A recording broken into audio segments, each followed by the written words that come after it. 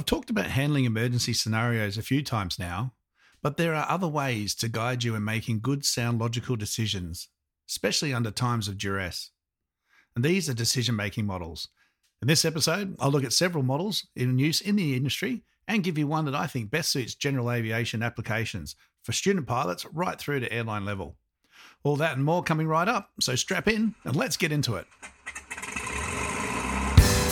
Standby star 9000, 1013, Kilo 25. Coordinating aileron up on bank balance, bank pressure rolling at 30 degrees. That's 30 degrees there. Somewhere 291. G'day everyone and welcome to episode 33 of Flight Training Australia, the podcast all about flight training and flying in Australia and beyond. I'm your host, Trent Robinson. Thank you for joining me. In case you missed it, I launched the YouTube channel just last week. So thank you again for all the messages already received. Thank you for everyone taking the time and for all the likes. Really appreciate it. There'll be more coming. It certainly takes a bit more time to put together than podcast episodes, but rest assured I'll stick with that and make sure there's some really great stuff coming your way soon. If you can help me out with that, of course, subscribe to the channel, hit the bell for notifications, and as soon as I get 100 subscribers, I can make a custom URL, which will make it so much easier to find than the mix of alphabet letters currently following the new address. Of course, you can also help me out on Patreon. It's the VIP membership platform for Flight Training Australia. Exclusive content, early access to the podcast episodes, and YouTube content, early access. Plus, after 3 months membership for the top 2 tiers, you get a sticker or your very own coffee mug, which you can fill with your favourite beverage whilst getting comfy and listening to the latest episode. Your support means I can finance the cost of hosting, the equipment, and everything that's needed to produce each episode. So check that out, patreon.com/Flight Training Australia. Also coming up, part of a CASA initiative is a safety workshop. This one's being presented by CareFlight as part of the CASA sponsorship program for 2022. So CareFlight will be hosting a safety workshop or a remote aerodrome workshop. It's going to be on Tuesday, the 14th of June. So just in a few weeks' time. It'll be from 5 p.m. to 8 p.m. at the CareFlight hangar facility at Darwin Airport. And it'll be focusing on all the challenges of operating to remote areas and airstrips across the NT, especially with how to deal with weather forecasting and information when there is none, just relying on gas and things. Also, how to work out details on remote airstrips, all the commercial considerations and things you need to know. It's going to be a fully catered event, so stand by for registration information. And that will be in the link description for this episode. All right, so at the moment, I am flat out into multi-engine IFR training at the moment, also doing a lot of annual proficiency checks for operators up here in Darwin. And this has given me great insight into what I want to talk about in this episode, which is the handling of in-flight emergencies. We all know there are checklists and procedures found in the POH, or the Aircraft Flight Manual, the AFM, but it's how we go about firstly employing these actions and decisions on what we do and how we react before, during, and after, which can have a big effect on the outcome on the scenario at hand. So, as always, let's just remember that sitting here stress-free, kicking back with our Flight Training Australia coffee mug, it's easy to think about the process, what we'd like to do and how we'd like to react, even though regular training and practice, until we are in the actual emergency situation, we just don't really know how we're going to react and perform. So we do rehearse drills either in simulators or in flight, and again, depending on the complexity, either in full or in part. But as I alluded to earlier, it's what else that we do that can determine a successful outcome overall. So decision-making models are implemented to help pilots make good decisions under duress. In the airlines, there's numerous mnemonics. I mean, in aviation, there's a stack of mnemonics. I mean, my God, I've seen mnemonics for the sake of mnemonics. But as far as decision-making models, there's ones like iGrade, DODA, SAFE, Tiger, Fate, to name but a few. All right, but without going through each one, they're essentially doing the same thing. Fly the aeroplane. What's the problem? What are our options? take the course of action, and monitor the result. All right, so these models are carefully chosen on their individual complexities based on the application to the operation in question, the type of aircraft, the number of crew, etc. The one I'm going to use today doesn't make a word, unfortunately, but it goes by the following: RCCS DDRM. And this stands for Recognize, Control, Contain, Safe Flight, and Diagnose, Decide, Review, and Monitor. Now, sounds a bit bigger, a bit longer than the others, but it's really easy to follow. And I really feel it takes you through the decision-making model process in the best way for general aviation applications. All right, this is the model we used at CareFlight. And like I said, at all the ones I've looked at, I really feel it fits in well. And as a matter of fact, I literally just used this just the other day. We had a genuine undercarriage failure, and this is the process that I employed and taught to the pilot I was with. So let's go through it, and I'll explain how I used it throughout the emergency process. So first up is recognize, exactly as it sounds. Recognize what's wrong, what has failed. So in our case, I recognized it much earlier than the pilot flying. The gear lever was selected, and that's all that happened. And those that have flown with me, and I'm sure many other instructors say this as well, that is not the undercarriage. All that is a lever. It's a button, it's a knob, it's a switch. Activating the lever doesn't mean anything. It's the indications and the verifications of that activation that we need to be focusing on. So there was no gear sounds, there was no pitch or attitude change with the nose, there was no green lights. All right. We turned base. The gear was called down and locked. Still no green lights. The pilot did, however, note that we were a bit fast and the aircraft didn't feel right. Turning final, naturally, based on our normal sort of timing on base, we overshot final a bit. And it wasn't until the puff check or pitch, undercarriage down, full flap and cow flap checks on final that this alerted them to the fact that the gear was indeed not down and locked. They saw there were no greens. At this point, they initiated a go-around. So it was here that the failure was finally recognized. And this is the time to highlight as well that the recognition of the issue is not necessarily when it happens. It may not get picked up for some time after. It could be oil temps or pressures changing, anything like that, and we don't pick that up until we glance across and notice the gauges have changed. So once we've recognized the problem, we would go and deal with it, right? Well, no. We must maintain control of the aeroplane. And this seems obvious. And as I've raised in other episodes, 14, 23, I'm talking about engine failure procedures and processes. Jumping straight into the drill is going to be detrimental to the safety of the aircraft. We must remain in control of the aeroplane. So in our case, the aircraft was flying fine.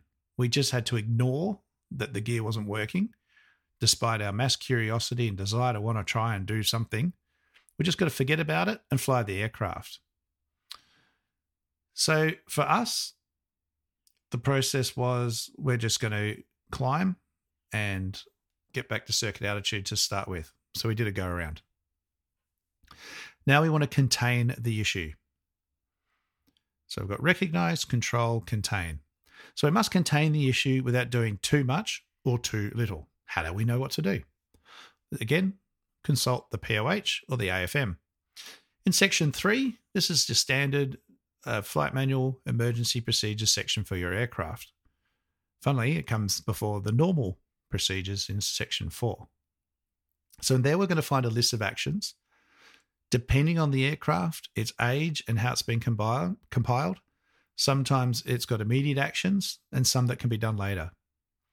Immediate actions are memory items. What does that mean? Let's just say we've had an engine failure after takeoff. You don't have time to pull out a manual. You've got to react and you've got to do something right away. All right, so these are what we call your phase 1 checks. If you're in passenger carrying transport, formerly known as charter for those playing at home, your company may have an emergency checklist or QRH. QRH being a quick reference handbook. This checklist has been modified slightly and sort of spelt out in some sense, that it's got bold writing, or the checklist is written in a shaded box for the phase 1 memory item checks.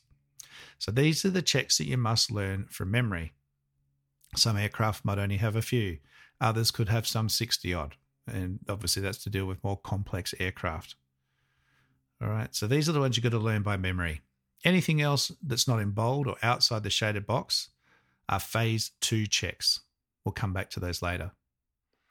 What if you don't have a company checklist or QRH that has split these up? Well, the solution to that is you need to just have a bit of a look at the checks and sort of figure it out yourself. It will start to become obvious. And the way to look at it is, do I need to do this now? So for an engine failure, we need to get the nose down, select the paddock and put it down. Other things like shutdown checks or securing engines and that sort of thing would be done if we have time. But usually that's going to happen later. In a multi-engine aeroplane, we just need to do a mixture up, pitch up, power gear, flap up, feather the engine, and that's it. Do I need to shut down the mixture, turn off the mags and everything else? No, we can do that later. All right, so that's contain. Once we've contained the issue for now, so in our case, we did nothing, we just did a go around, we need to establish safe flight. All right, all we want to do is contain the problem just to try and prevent it getting worse or leading into another problem.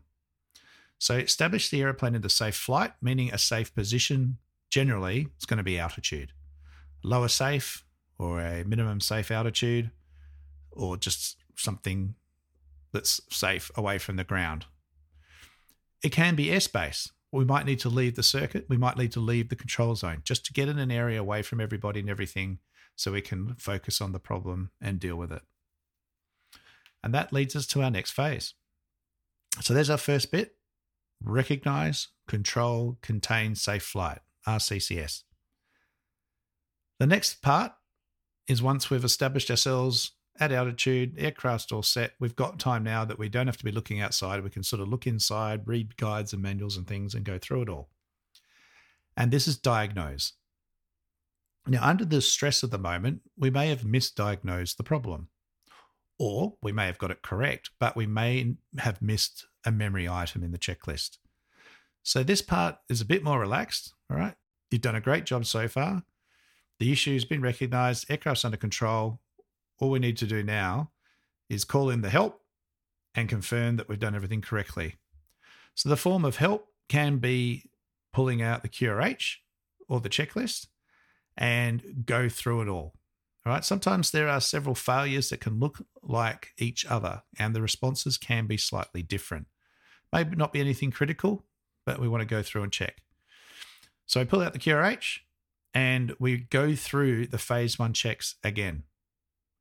Once we've verified that we have correctly diagnosed the problem and reacted accordingly, we now check to see if there's any phase 2 checks that need completing.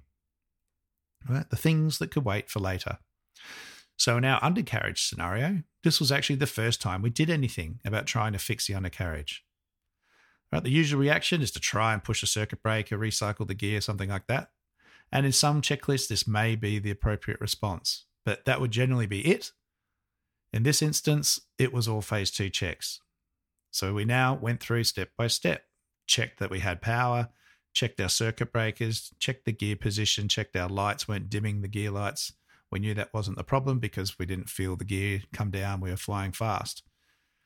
All right. So now we do step by step, no jumping to complete conclusions or doing what we think we should do. Read the checklist, perform the action, read the next item in the checklist. So now the checklist is complete. Now it's time to decide what to do. What are we going to do next? Do we land at the nearest airport? Do we land at the nearest suitable airport? Yes, there is a difference. Okay, just because there's a runway below us, it might not be suitable for our aircraft or the situation that we have. I discussed this in episode 23. So for us, the manual undercarriage extension process worked. We had 3 solid greens. The aircraft felt slow, sluggish. There was no further worries or concerns. So we just monitored the gear lights. If there was something else, we may have to elect to go elsewhere. There might be other subsequent checklists. For example, if we've now shut down an engine, we may now have a phase 2, one engine and operative approach checklist to go through. All right, so we decide the best point of call, where to go based on the weather, the situation, approaches, our aircraft, emergency services, all these things, and off we go. And after that, it's a matter of just reviewing what we've done. So we just rebrief ourselves that, okay, so yes, we have had an undercarriage failure. We've performed the extension. We have all the indications we need. Everything's looking good. Darwin's just over there. Let's fly the aircraft with the gear extended and we'll land normally and just monitor, which is our last step. All we have to do is just monitor the situation to ensure it doesn't develop further or deteriorate. If it does, we're going to be in that safe flight zone, so we can just re-diagnose, decide what to do again, and deal with it as per our checks and processes. All right, so that process will help you not make any errors. It will keep everything in a logical flow whilst you're under a bit of stress and pressure there. So just remember there's recognize, control, contain, safe flight, diagnose, decide, review, and monitor. I hope you like it. Have a go in your next emergency scenario. Again, obviously for something like an engine failure after takeoff, you're not going to be going through all those sort of things. But for other emergencies, electrical failures, avionics failures, gear failures, engine failures, in cruise, etc., engine fires, these are all processes that you can use so that we make good decisions and we have as positive an outcome as possible for you all. Thanks for listening today. Again, you can email me, info@trentrobinsonaviation.com.au. Flick me your questions or whatever it is you want to say. Love to hear from you all. You can also follow me on Facebook, Instagram, Trent Robinson Aviation. And as I mentioned earlier, YouTube is Flight Training Australia with a link in the description attached to this episode. For those of you in Darwin, remember to put in your diary, Tuesday 14th of June, 5 p.m. to 8 p.m, the workshop at Careflight, where I'll be guest speaking along with others. And again, the registration details will be in the description below or on social media very, very soon. Until then, blue skies, and remember the golden rule: aviate, navigate, communicate. Cheers, everyone.